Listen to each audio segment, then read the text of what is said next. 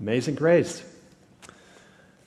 Well, I'm a recipient of that, for sure. Good morning and welcome to the Leawood campus at Christ Community Church.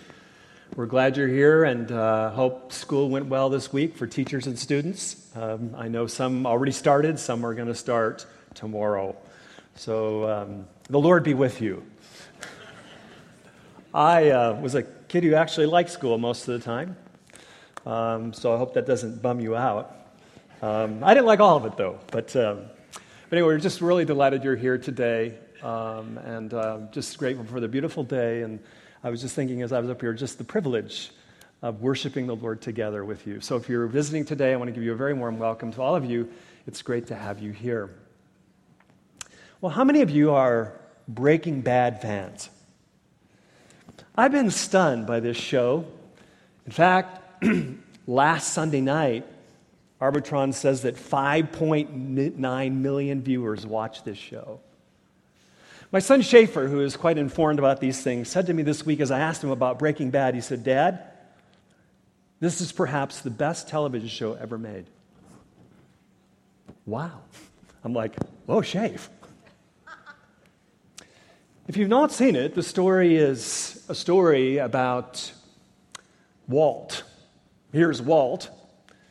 He is a high school chemistry teacher who finds out he has inoperable lung cancer. And the show describes his desire to provide for his family after he is gone by entering a life of crime. What amazes me about Breaking Bad is it is a world devoid of grace, where people who sow reap what they sow. Vince Gilligan, who was interviewed recently, he's the creator of the show, was interviewed by the New York Times. Maybe you saw this interview. He describes what he wants his show to be about, and that is that actions have consequences. He elaborates his show's philosophy, and I'd like to share a little bit with you because it so grabs me. He said, "If religion is a reaction of man and nothing more, it seems to me that it represents a human desire for wrongdoers to be punished." He says, "I hate the idea of Idi Amin." Some of us remember Idi Amin, right, from Uganda way back, this horrible dictator. "I hate the idea of Idi Amin living in Saudi Arabia for the last 25 years of his life. This galls me no end. I feel some sort of need for biblical atonement or justice or something. My girlfriend says this great thing that's become my philosophy as well. She says, I want to believe there's a heaven, but I can't not believe there's a hell." Now, there's something within each one of us, wherever we are in our spiritual life and journey as human beings, is that we are so quick to give ourselves grace, and we are so unlikely to give others grace. Something about me that wants others to be punished for all their bad things, but I really like to escape that punishment, actually. I was reminded how stingy I am in giving grace to others and how generous I am in giving grace to myself on my way to the airport recently. On the way to the airport, I often wrestle with the speed limit. Just want you to know. I have a plane to catch. So I'm driving this time. I'm on the speed limit. I was feeling really pious. This white van just comes cruising right past me. Must have been doing 80 miles an hour. Now, because my bride Liz was in the seat next to me, I didn't say anything out loud, but I thought it. So we're driving along. I'm not saying anything. It was quiet in the car. And we get up around the corner, and sure enough, I see the flashing lights of a highway patrol person. And there's the white van, pulled over. And in my heart of hearts, I thought, oh, yeah, poor guy.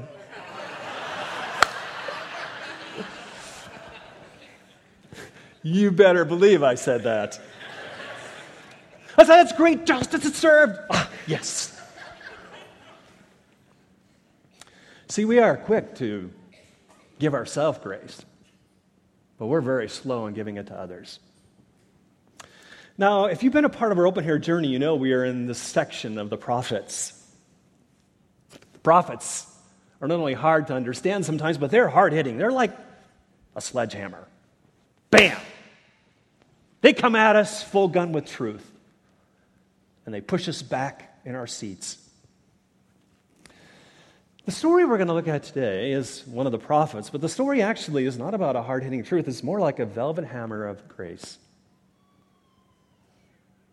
The story of Jonah really is about touching our hearts with a velvet hammer. His name was Jonah, which actually in the Hebrew language is ironic, as all of this book is. From cover to cover, irony drips off the page. Jonah means dove in Hebrew. Jonah is anything but a gentle dove. It's like a vulture. Or we might say a hawk. He lived in the 8th century BC, and it was a bad, Breaking Bad world. Now, whether you are familiar with the Bible or not, and some of you might know the Bible cover to cover, and some of you are like, what is the Bible, basically, right? And I want to encourage you, I'm glad you're here and studying with us the Bible. It's the masterpiece of masterpieces. But we probably know about Jonah. I mean, Jonah's the most familiar character, apart from Daniel in the lion's den. We didn't need to read the Bible to know that. Or Moses parting the Red Sea. So Jonah is a familiar story to all of us. It took place in 2,800 years ago. And by all accounts, from scholars of belief and unbelief, it is a literary masterpiece of the 3rd century BC. Or should I say 1st century BC. The 8th century is when it was written. I'll get it right. But it's a powerful, powerful story. How do I understand it? I understand it as primarily a historical narrative of real people in time and place. But it is arranged often with poetry, and as I said, it is dripping with irony. Now, I'd like us to explore this morning, and I'd like to follow this progression. If you are taking notes or you want to have some mental thought of scaffolding of where we're going, where I'd like us to go as we explore this amazing book is, first of all, to touch briefly on the familiar story. Then I'd like to focus more on a surprising ending of the book, and then spend some time reflecting on an open question. So where we're going this morning is familiar story, a surprising ending, and an open-ended question. First, the familiar story. In Jonah chapter 1, you heard the text read. Jonah is called by God, and it's important that God has the first and last word of this book. God is the main character. Jonah is a lesser character. And God says to Jonah, get up, go preach. Go preach to Nineveh, which is in the modern country of Iraq. Well, let's scoot back to the cultural location of the 8th century BC.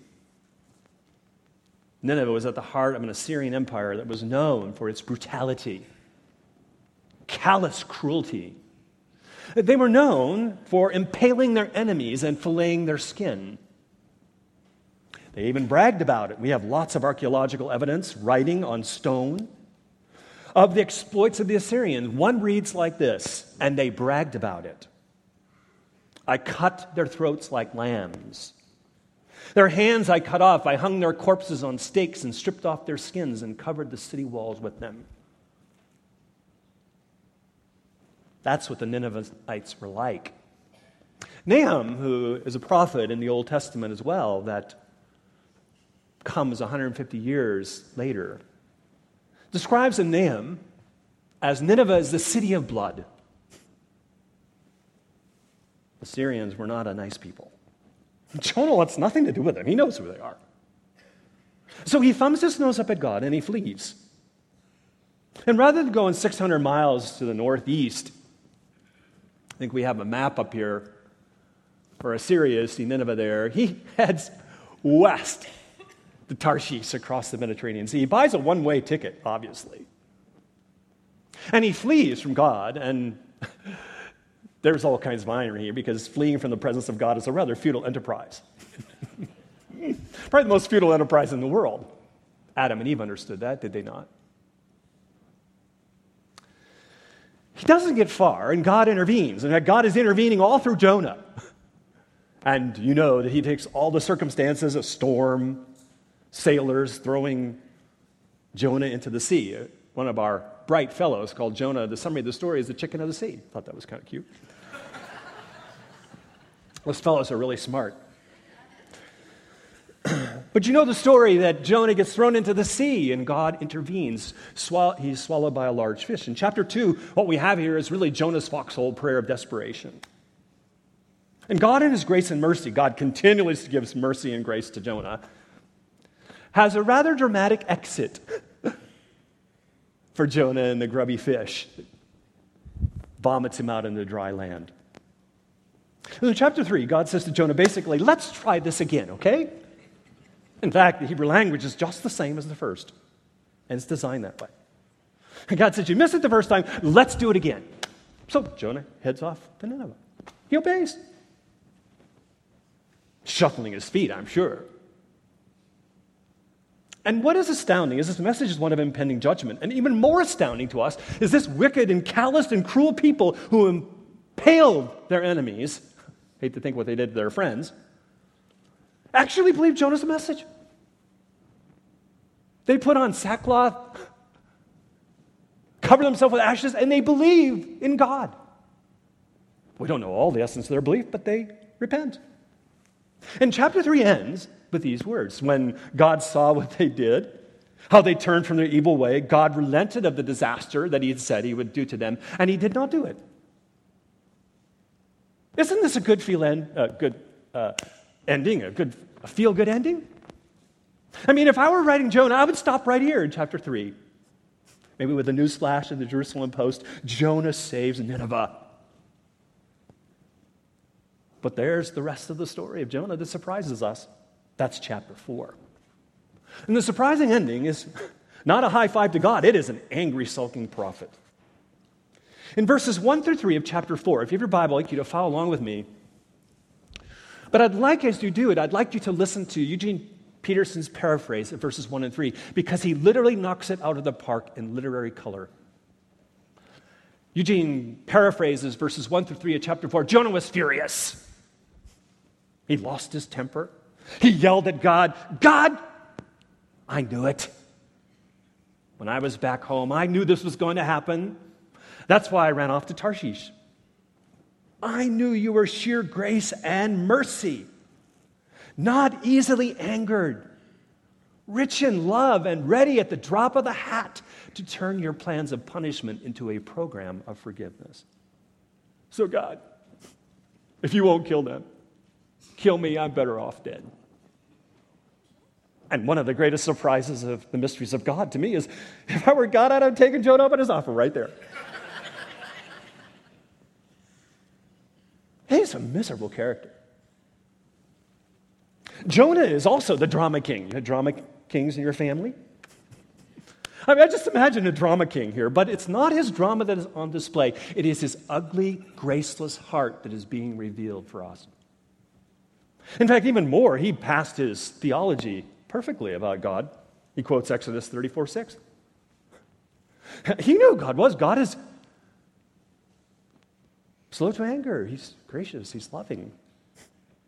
And what's important for us to understand is Jonah is finding fault not just with what God has done. He doesn't like that.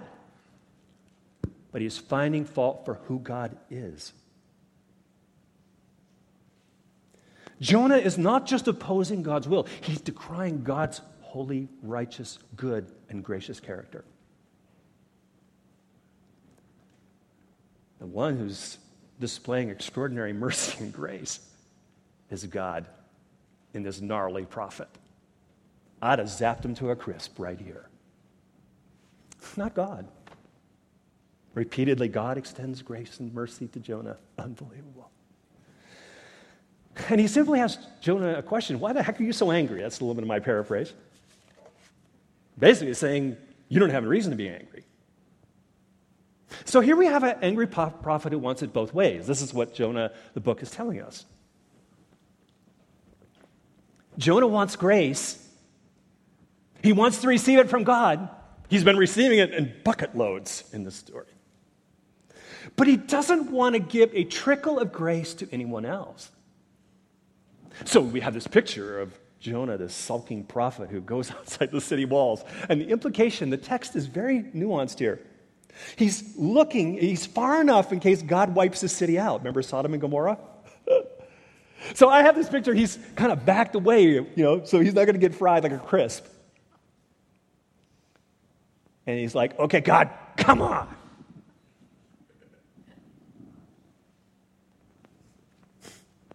And it's so funny because in the hot desert sun, it's beating down on Jonah. God has a lesson of grace for Jonah. A rather visual one, don't you think? The burning sun is beating down on Jonah, but it does nothing to melt his hard heart. There's a plant that rises up quickly. He likes it. It's the only time Jonah's up in the whole story. A little plant that gives him some shade.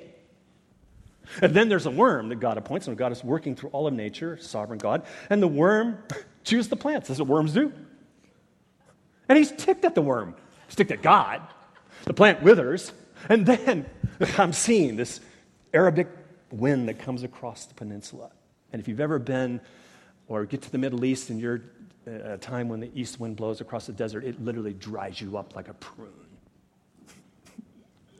So Jonah's a prune here. I mean, more ways than one, I'm convinced. Maybe he needed some prunes, I don't know, but he's a gnarly character. It's a pitiful picture of a prophet. And Jonah's at the end of his rope, and he asks God to take his life again. And Jonah's last words of the book, not God's last words, but Jonah's last words are revealing and disturbing. Here's the prophet of God, for goodness sakes. Here's the preacher of the bunch. And he's self-righteous, self-justifying, and non-repentant. He says, I do well to be angry enough to die.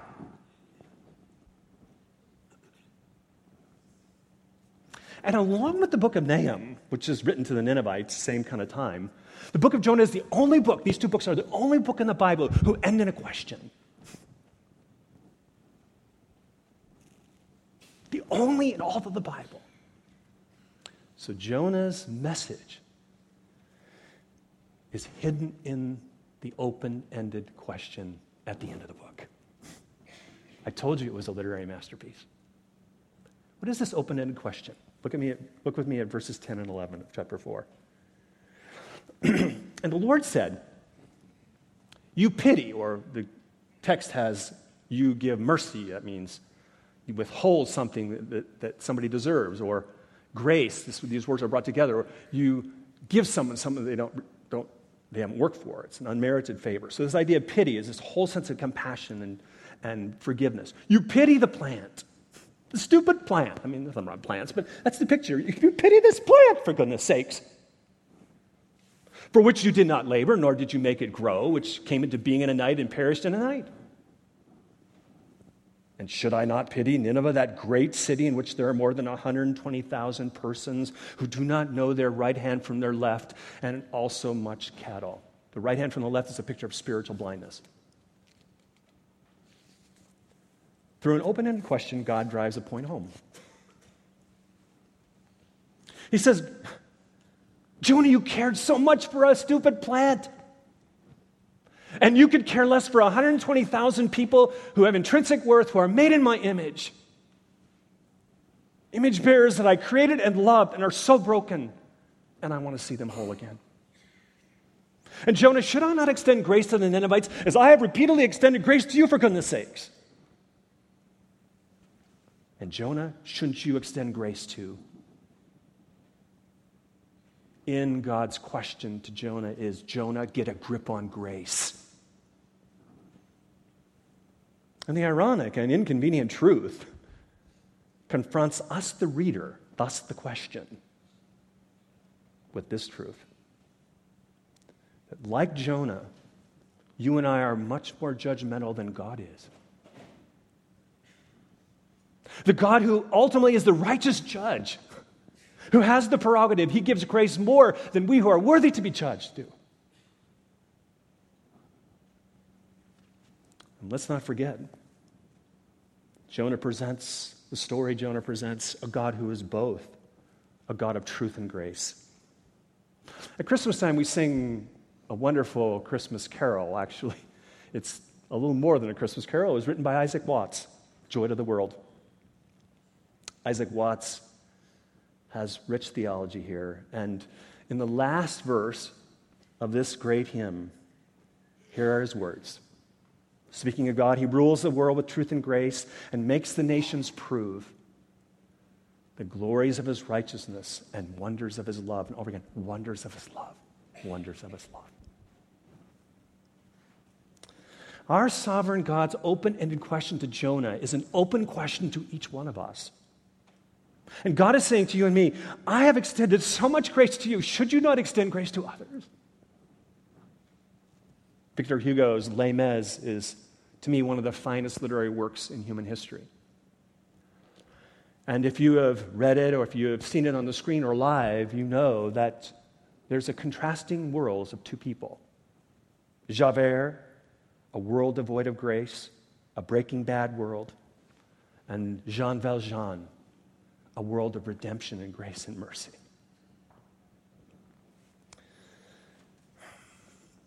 And we want to identify with Jean Valjean, but in reality, Victor Hugo's intention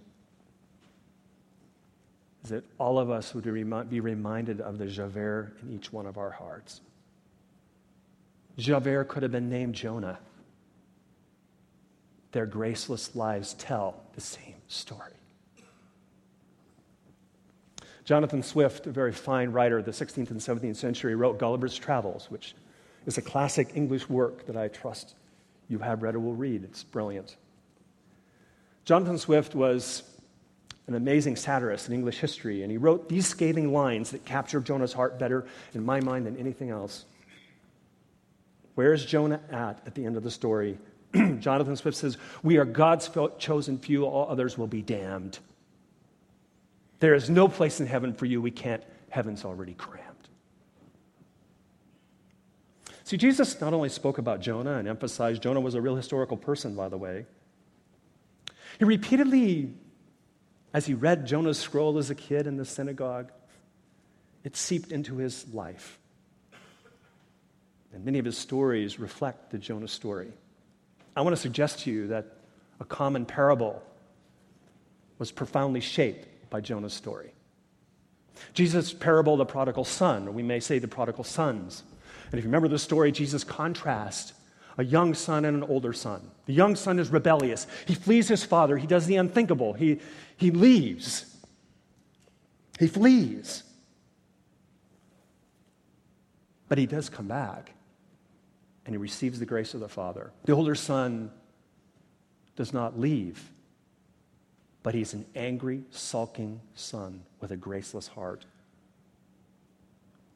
The story of Jonah reflects both of those characters in one person. Jonah begins as the fleeing, rebellious son, lost as a goose.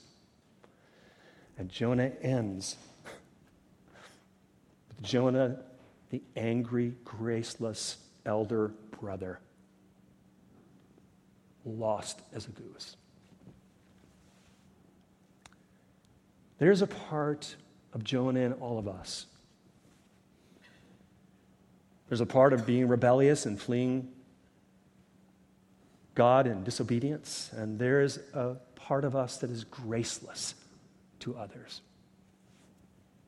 And what stands out to me is what's so amazing about grace is my sinful heart and your sinful heart have this love-hate relationship with it if we're transparent. We want to receive grace, but we don't want to give it to others. We don't want them to receive it. We want it both ways. And in Jesus' parable and Jonah's story, we are told we cannot have it both ways. And Jesus' parable also reminds us that the Ninevites in our lives are not just people way away from us. They are often members of our own family. Spouses, fathers, mothers, children whose actions and lifestyles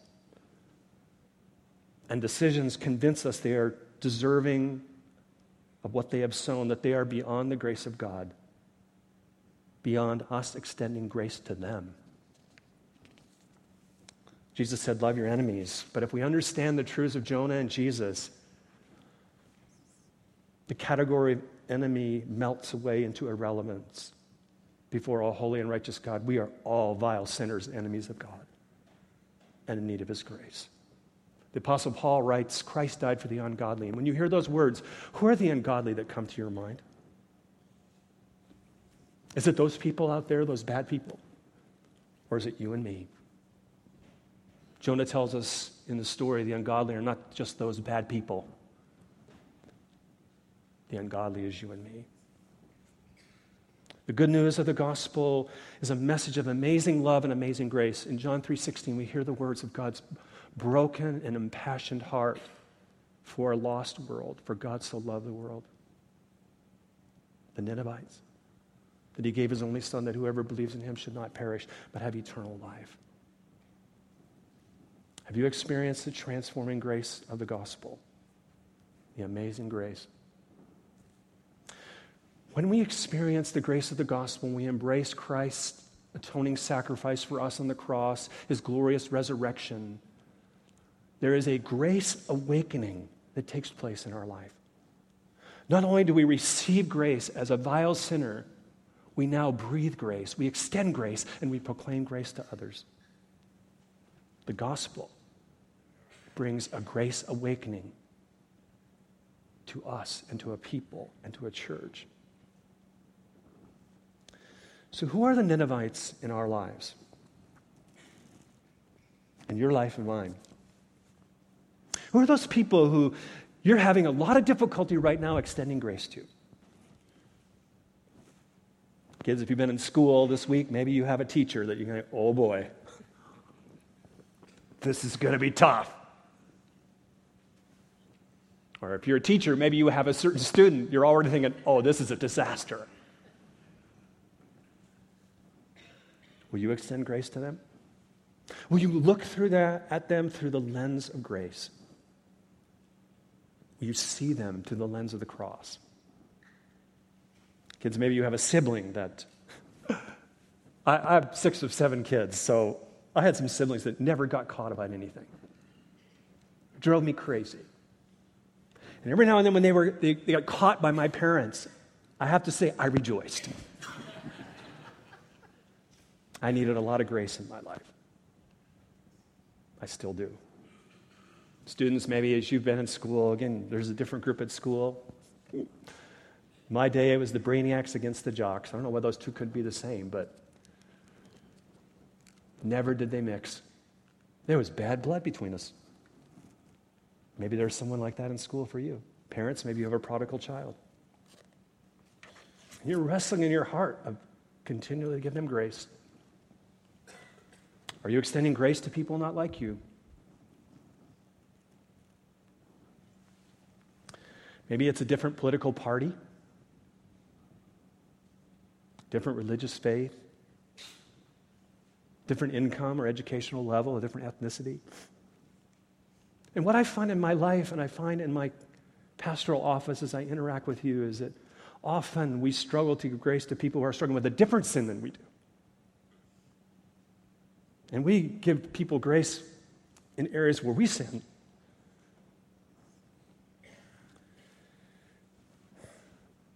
Are we harboring anger toward the Ninevites in our lives? Have we written them off as beyond the grace of God? Are we harboring a Jonah heart? See, grace is never soft on sin. Don't misunderstand me. It doesn't push sin under the rug. It doesn't accommodate the truth for a cultural adaptation. But it looks at sin from the vantage point of the cross and Jesus' atoning shed blood. There is no sin so bad, no sinner so far gone, they are out of reach of the grace of God. This is what Jonah teaches. So let's bring it home to where we are. We suggest 3 action steps. I'd like you to, if you're taking notes, to write some of this down because this message should linger this week with all of us. First, recognize grace killers in your life. Number 1, spiritual pride. We often think we are the enlightened ones. It's our people. We're really spiritual and other people are not. We're often unwilling to forgive others. Max Lucado, I love his writing, says this. He says the key to forgiving others, Max is a wonderful author, he says the key to forgiving others is to quit focusing on what they did to you and start focusing on what God did for you. That's good advice. Sometimes our spiritual pride is in teachable attitudes to one another, and kids again and students, I know this is an area it's easy to look at your parents and dismiss them. I got this, I know this. But being unteachable reflects spiritual pride. What I've discovered is prideful people are seldom graceful people. Recognize the grace killers in your heart. Secondly, watch out for prejudicial stereotypes. It's easy for us to push people at an arm's length who Jesus loves and created, even though they are in sin. It's easy for us to give them the cold shoulder rather than invite them into the transforming grace. There are all kinds of people like this in our life. We give them labels that are convenient. Gay and lesbian activists, political activists, Republicans, Democrats, right? Liberals, conservatives. I hear this more, urbanites, suburbanites, homeschoolers, public schoolers. You add the category. It makes it convenient for us to not love and reach out in grace to the Ninevites in our life. Third is a bitter, angry spirit. The spirit walks around with a chip on our shoulder when others have hurt us. But we seldom take the time to think how we have hurt others. In Hebrews chapter 12, verse 15, there's a very important text. See to it that no one fails to obtain the grace of God, that no root of bitterness springs up and causes trouble, and by it many become defiled. And what the Hebrew writer is saying is that roots of bitterness crowd out grace. They suffocate it. Recognize the grace killer in all of our lives. Secondly, take a grace assessment. If you have a piece of paper in front of you, I would like you to write this down. As a kid, I had a little measuring space my mom put on the entryway to tell how tall I was growing. And I could see my incremental growing. It was like awesome because I was a short kid. And I'm going to suggest to you that all of us need to evaluate in prayer how we're doing in spiritual transformation in the area of grace. Growing in Christ-likeness is evident becoming a more gracious person. With your friends at school, your colleagues at work, your spouse, and your roommate. So on a scale of 1 to 10, I'd like you to write down these 6 questions that I am reflecting on this week in my life and evaluate how you're doing. Maybe invite someone else, a spouse, a close friend, to speak into it. First is this: am I growing in patience and kindness with others? Secondly, do I have to get in the last word? Do I have to get in the last word? Third, am I quick to think the best or the worst of a person? Fourth, am I quick to throw stones of condemnation or pick up the basin and towel and serve others? Am I petty about other differing preferences? I'm not talking about sin here. I'm talking about preferences. Do I desire God's best for the Ninevites in my world? 6 questions that I'd encourage all of us to spend some time reflecting on. Watch out for grace killers. Regularly take a grace assessment. And third, proclaim the good news of grace. St. Francis of Assisi's famous quote is used a lot today: to preach the gospel and use words if necessary. But Jonah tells us, with all due respect to St. Francis, that words are necessary. Even when an inept prophet tries to utter them. Apostle Paul knew the book of Jonah well. I think he had it in mind when he said in Romans, "But how are they to call on him whom they have not believed? And how are they to believe in him whom they have never heard? And how are they to hear without someone preaching? And how are they to preach unless they are sent?" And he says, "It is written, how beautiful are the feet of those who preach the good news."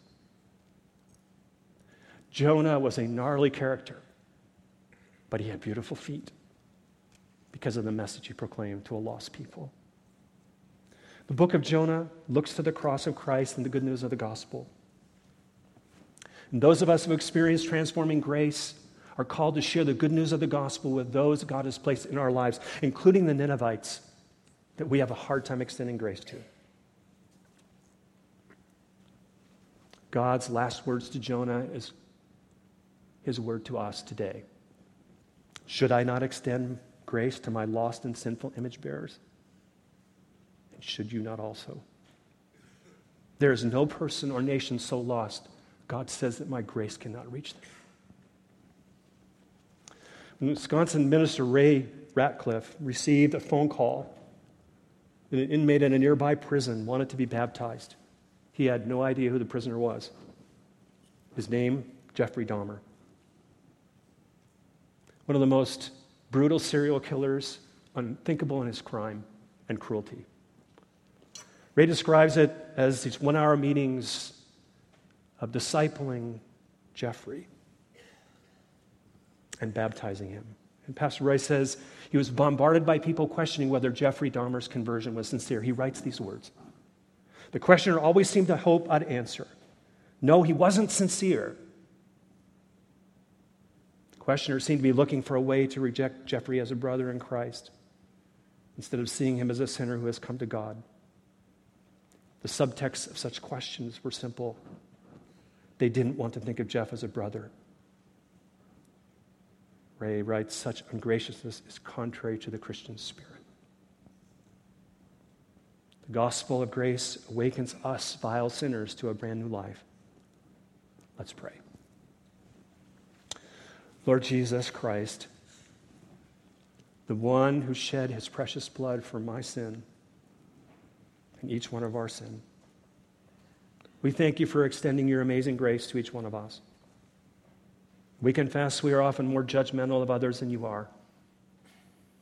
That we are quick to give ourselves grace, but very slow to extend it to others. So this morning we repent of Jonah hearts, of graceless hearts and graceless lives. So fortify our lives in your transforming truth and grace. Holy Spirit, empower us to be more like Christ, to be a more graceful people. Amen.